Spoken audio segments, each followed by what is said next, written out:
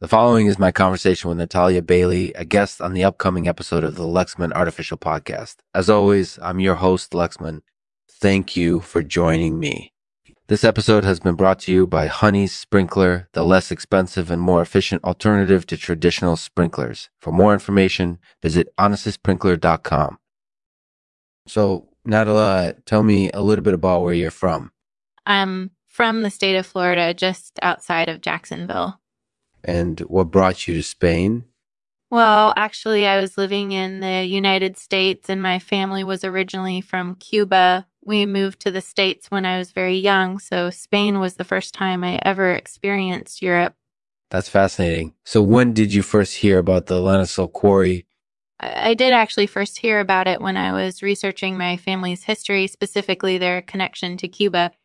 My relative had sent me a letter that was sort of a cryptic message, and the only thing he would say is that he had some information that may be of interest to me. And did you decide to travel to need to find out more? Yeah, I did. After taking a little bit of time to think things over, I decided that Ifni might be a good place to start looking for clues. And did you find any? Yeah, I did. I met the descendants of the original quarrymen, and they were all very eager to tell me their stories. It turns out that the lenticel quarry played a big role in their history and their families' histories and their families' histories. That's amazing. So what did you learn from them? I learned about the importance of the quarry and the role it played in their lives. I also learned about the different families who worked there and how they all interacted with one another. It was really fascinating to hear all of their stories.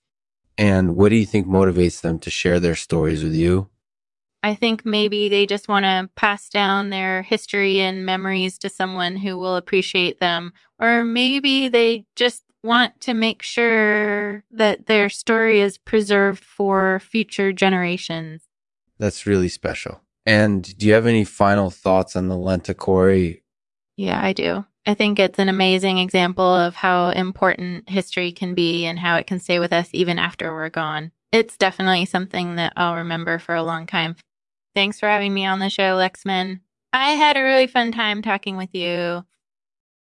Thank you, Natalya, for sharing your story with me. I really enjoyed it. As always, please feel free to let me know if you have any questions or feedback, and I'll do my best to answer them. Thanks again for listening, and I'll see you next time. I'll end this episode with a poem by Lexman.